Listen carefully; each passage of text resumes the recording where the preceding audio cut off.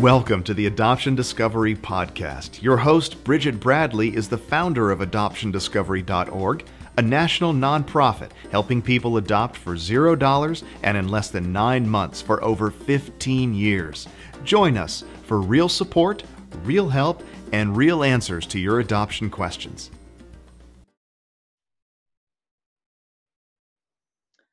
Welcome. This is Thea Ramirez. She's the founder and the CEO of Adoption Share. It's a nonprofit organization and it's designed to bring efficiency and transparency to the adoption process. Family Match. It's a program of Adoption Share, and it's the first application designed to leverage data and predictive models to better match children in foster care with foster and adoptive families. Thea holds a master's degree, and she's way smarter than all of us, or she is me anyway, in clinical social work, and is known for envisioning and implementing big ideas that create collaboration among people and organizations. In addition, she's been named the Young Influencer by Catalyst. Is that right? CatalystSpace.com. Mm-hmm. And she's been featured and published on platforms such as CNN, Christianity Today, Parents.com, The Washington Times, The Wall Street Journal. And the reason I know her is because of her advocacy. And we met through one of my volunteers and donors years ago. But she has been involved in innovation and child welfare. They brought her to speak at the White House. I have not been to speak at the White House. And the European Parliament in Brussels and the American Enterprise Institute. She's a 2018 Congressional Angels in Adoption Award recipient, and had the honor of ringing the opening bell at the New York Stock Exchange in recognition of her work in adoption and child welfare. She's married to Lucas, which is the best of all things. Maybe not today, I don't know. And they have 3 children. So welcome, Thea. Thank you so much for coming. Thank you so much. Wow, we just have the remainder of our time. Well, I can't help you're that smart. I'm so happy that you're part of this today. But I want you to start off. We're going to dive right into everything that the families need to know. But tell us about this new technology and how you developed it. Yeah, well, to tell you about that, I think it would be helpful for your audience to just go back to where this started. I had graduated from Savannah State University and got a master's degree in clinical social work. Thought I was going to be a counselor. Realized very quickly that I lacked that therapeutic edge to patients. And, 8 sessions later, when I'm like, all you got to do is, or we can wrap this up in 45 minutes. So it wasn't for me. Found a job at a privately licensed infant adoption agency in 2 states, Florida and Georgia, and worked as a director in that space for a couple of years. And that's really where my whole story began. I didn't know going into that job or position really anything about adoption. I learned very quickly when I got saddled up with, doing home studies for families and beginning to work with expecting parents that were contemplating making this decision. But I really didn't know. I didn't have a personal connection to it. I just really thought of it as a wonderful way to expand a family and an alternative to some other options out there for women confronted with an unintended or unexpected pregnancy. And so I went into it, bright-eyed and bushy-tailed, babies. I'm thinking, what could go wrong? And really entered this space and was just gobsmacked with the amount of reform that's really needed in that space. It's replete with areas of conflict of interest. There's just very little to no transparency in that process. And this is when I discovered it over 10 years ago. You have families that have depleted their 401k plans that are waiting. And the time, I think the quote about 10 years ago was 24 to 36 months was about the average time it was taking for families to adopt children through the private infant adoption space. And I realized very quickly that as long as you had a home study completed by a licensed entity, theoretically, so it didn't always translate this way. Theoretically, and as long as you didn't live in the state of New York or New Jersey, God bless those people, you should be considered by any private licensed infant adoption agency across the country, with very little exception. And so very quickly I began to see inroads that could leverage themselves to really disrupt that space in a positive way and really bring efficiency and transparency for the first time. And so I ended up quitting my job. I grew so frustrated that I quit my job and depleted my own 401k savings plan, which at that age wasn't much, but was enough to establish really the first national network where we had private licensed agencies that were doing ethical work. And we opened our site up to any home study approved family in the nation that already had their home study, but just was looking at being considered by a private licensed infant provider. We were not a facilitator. I need to make that very clear. New Jersey, if you're not a facilitator. We let the families, and we still continue to let the families network directly with the provider. So they're able to establish their own relationships. We're not hiding anyone in the corner, and we're certainly not charging $3,000 for the privilege of being matched with mystery box number one, you know? So this is how our work began. And very quickly, we started to see families that were matching within 2 weeks of having their home study done. We saw families that were beginning to routinely be finalizing their adoptions within 8 months of even starting their home study process. So we pride ourselves by saying that we beat the biological clock by a whole month. And it was that success. It was that sort of rapid disruption that even on a small scale was able to pique people's interest and curiosity. And so we had child welfare leaders that approached us and said, can you do for us what you did for private infant adoption? Can you help get kids that have a goal of adoption adopted, that have been waiting a really long time? And so we said, sure. And that really, really kind of catches us up to your question, which is like, you know, what is this thing that you've built, and, you know, how did this all come about? And so in answering that question for the child welfare workers that were working for foster care placement agencies and that kind of thing, we went on a journey of learning. And although private infant adoption is not the same bucket as so to speak, as adopting through child welfare and foster care, what we found was actually there were many similarities, particularly around the core problem that we were trying to solve, which is basically a complete lack of connection in both. For the private infant, it was just families not being able to connect with the right agencies in a timely manner to get the information they needed to make an informed decision about how they wanted to move forward. For the families and the children in the public space of foster care and child welfare, you have the same issue. You have agencies that recruit and retain their own private pool of families, and they have very little visibility on seeing a family that lives maybe just 2 inches beyond a county or regional or circuit line.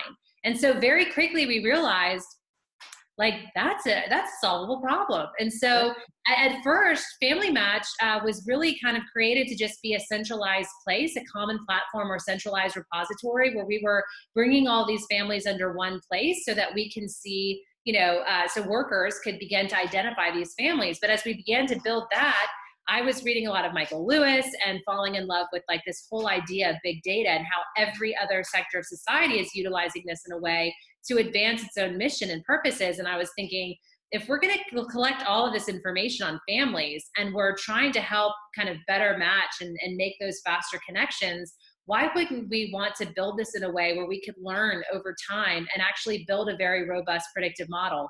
And so to that end, we procured the two former senior researchers at eHarmony to help us solve that problem.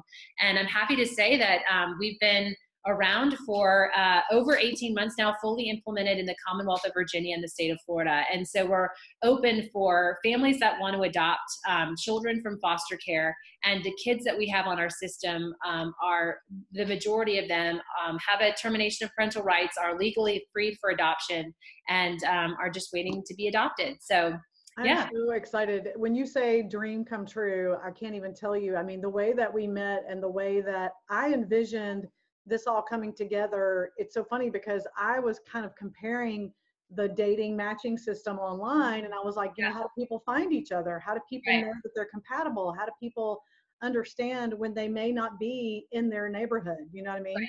We were having the same exact issues with adoptive families and children, because I was like, there's plenty of children that need to be adopted, and there's plenty of people trying to adopt.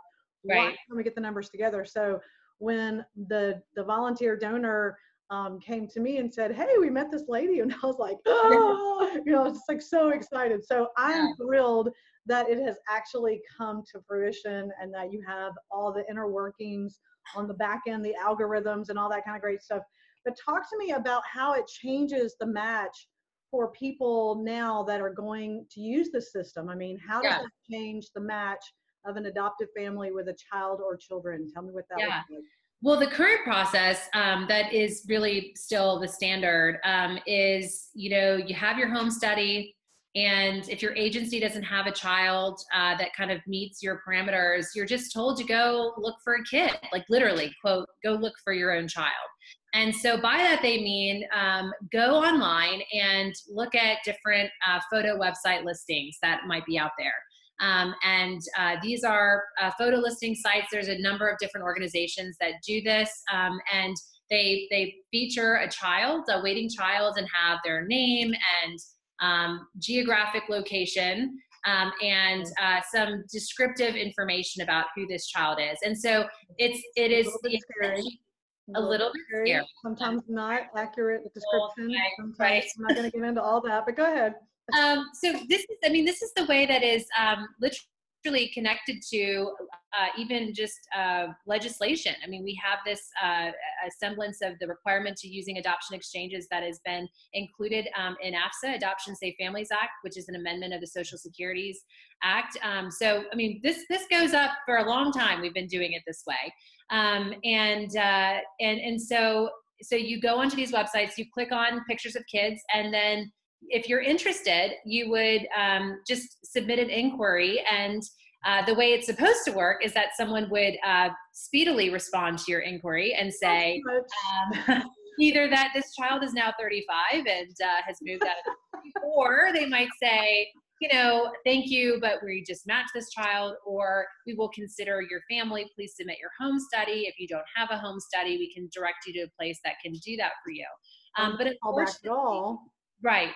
And so the reality is, while some people can be successful at that, we're just finding, and let me actually, really fascinating, all kind of moral judgments aside, when we look at the actual efficacy of this work, what's really fascinating is when you look at AFCARS, which is what states are required to report on for their own state child welfare organizations, what you find is not that. Go here.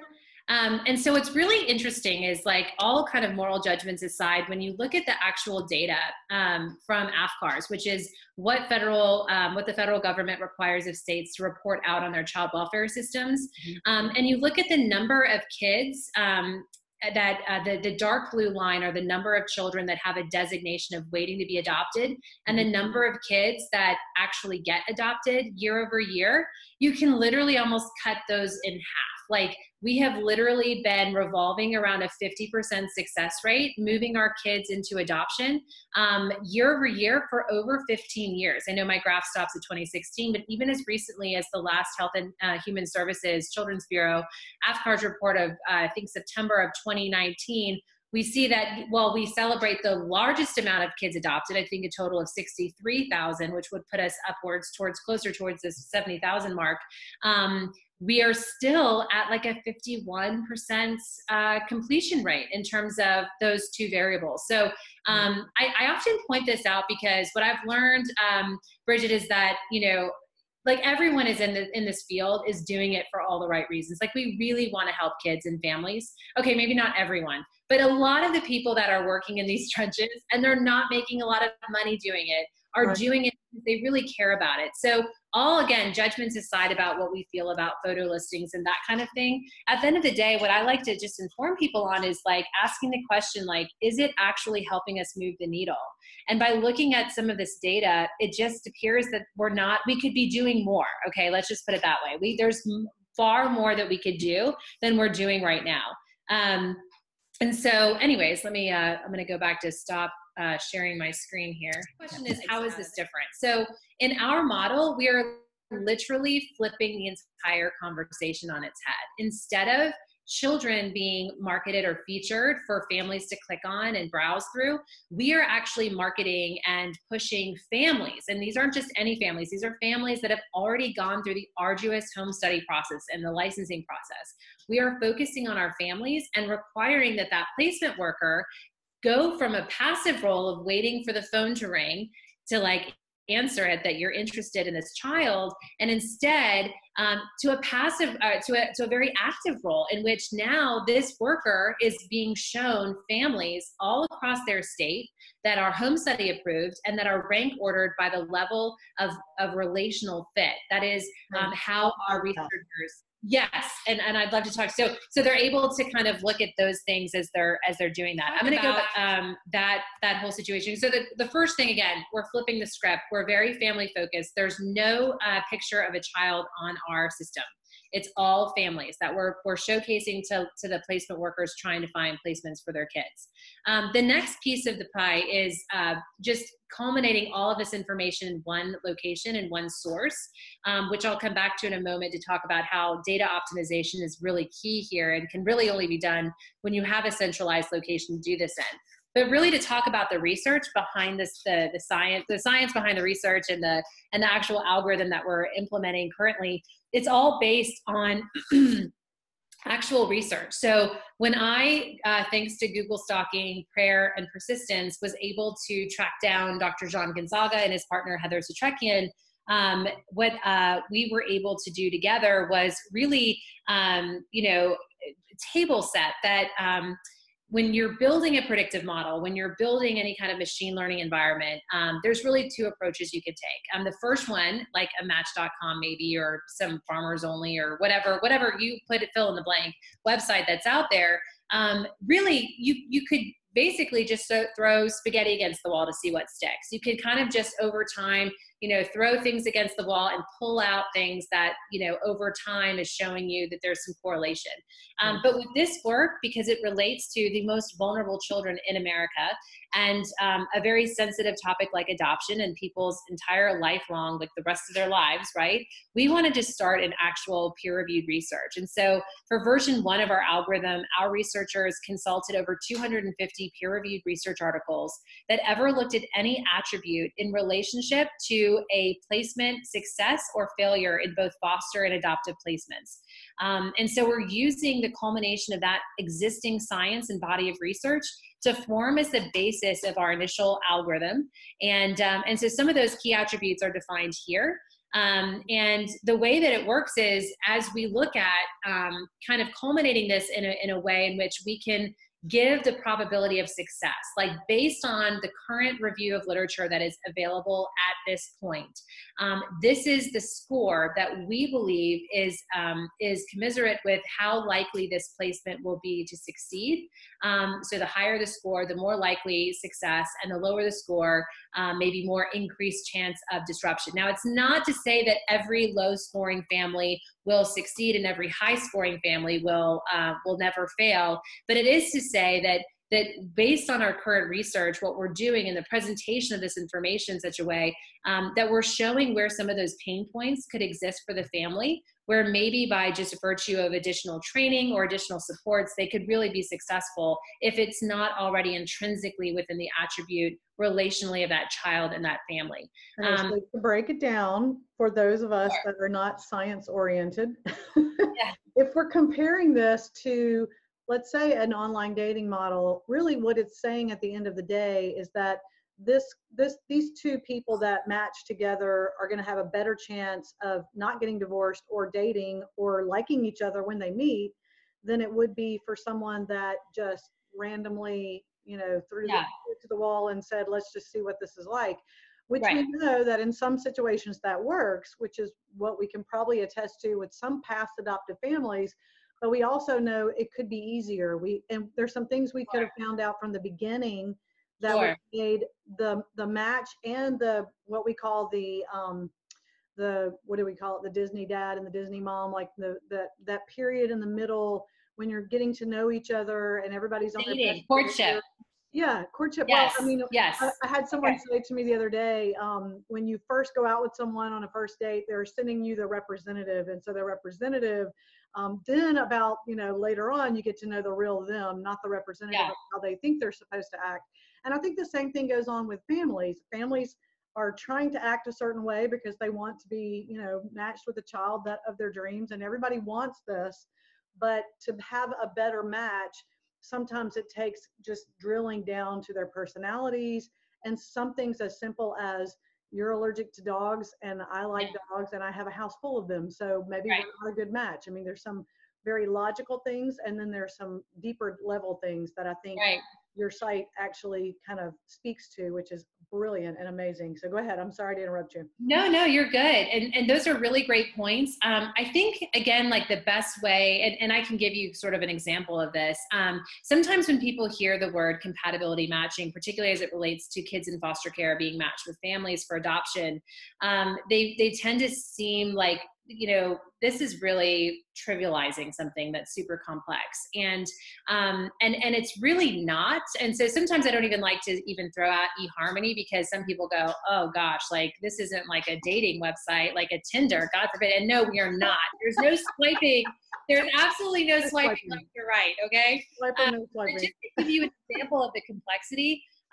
So for example, we have found in the research that, like level of shyness in a child, the level of timidity in a child, when placed with a caretaker, who the predominant caretaker in that family is female. So this is the individual that will be spending the most amount, the lion's share of the time with this child. If that person is a female, particularly, because this is what the research says, so I'm not being gender biased, but, and if she does not have, she's not attuned to the sensitivity around how that child forms attachments, and also depending on how she's scored with how she forms attachments, it's that if that woman, is super dependent on the I love you moms and the hugs, that verbal and physical affirmation that bond and that trust is building, she's not getting that. That perception of being rejected by the child can really compound an already stressful situation and put that at risk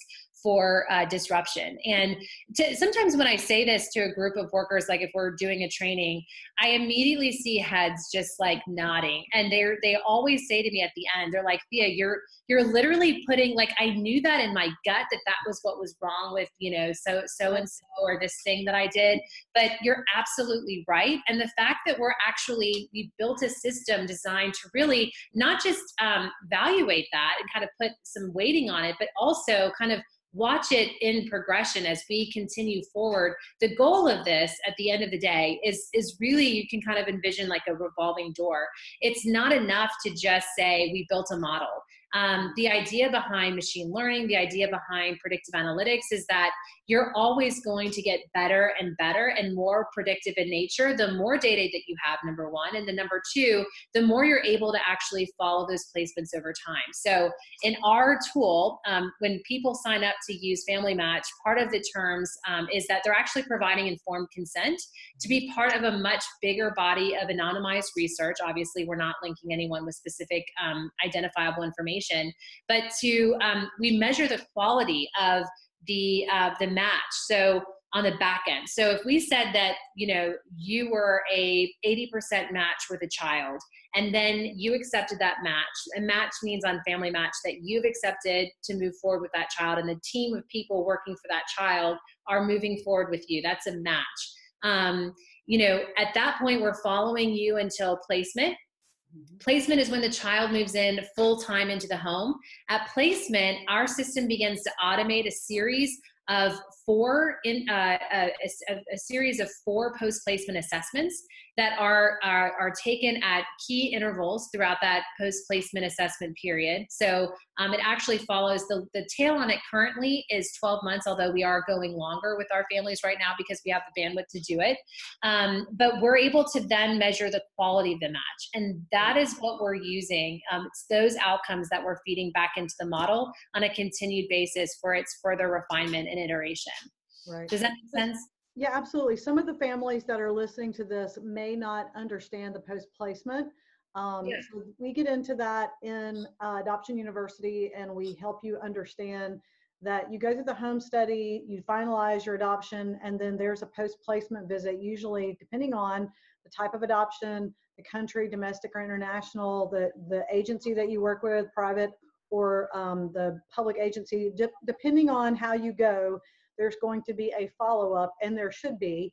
And usually it's very helpful. But I think with what you've got going, it's even more helpful because we're able to take that information and pay it forward to other families for better matches in the long run. So yeah, I think the only time people hear about post-placement is when it's gone bad. When you hear about people putting their child on a plane to send them back to the country they came from.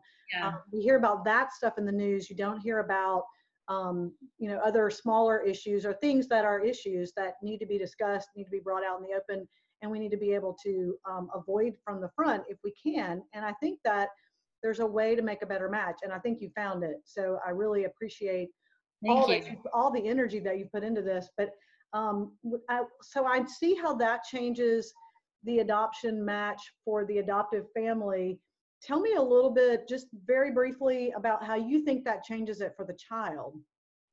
Yeah, so the child is always what we're keeping in focus as like the primary beneficiary of having a more streamlined pipeline for families. Like if we can serve our families better and make that experience way more enjoyable and effective and productive, then we know that the child ultimately will benefit. And so for the kids, although the children are not personally accessing this tool currently, we do have placement workers that will print out parts of the assessment for our older youth and just sort of go through that list with them and some of the questions and have them give sort of their own responses to some of those questions as appropriate.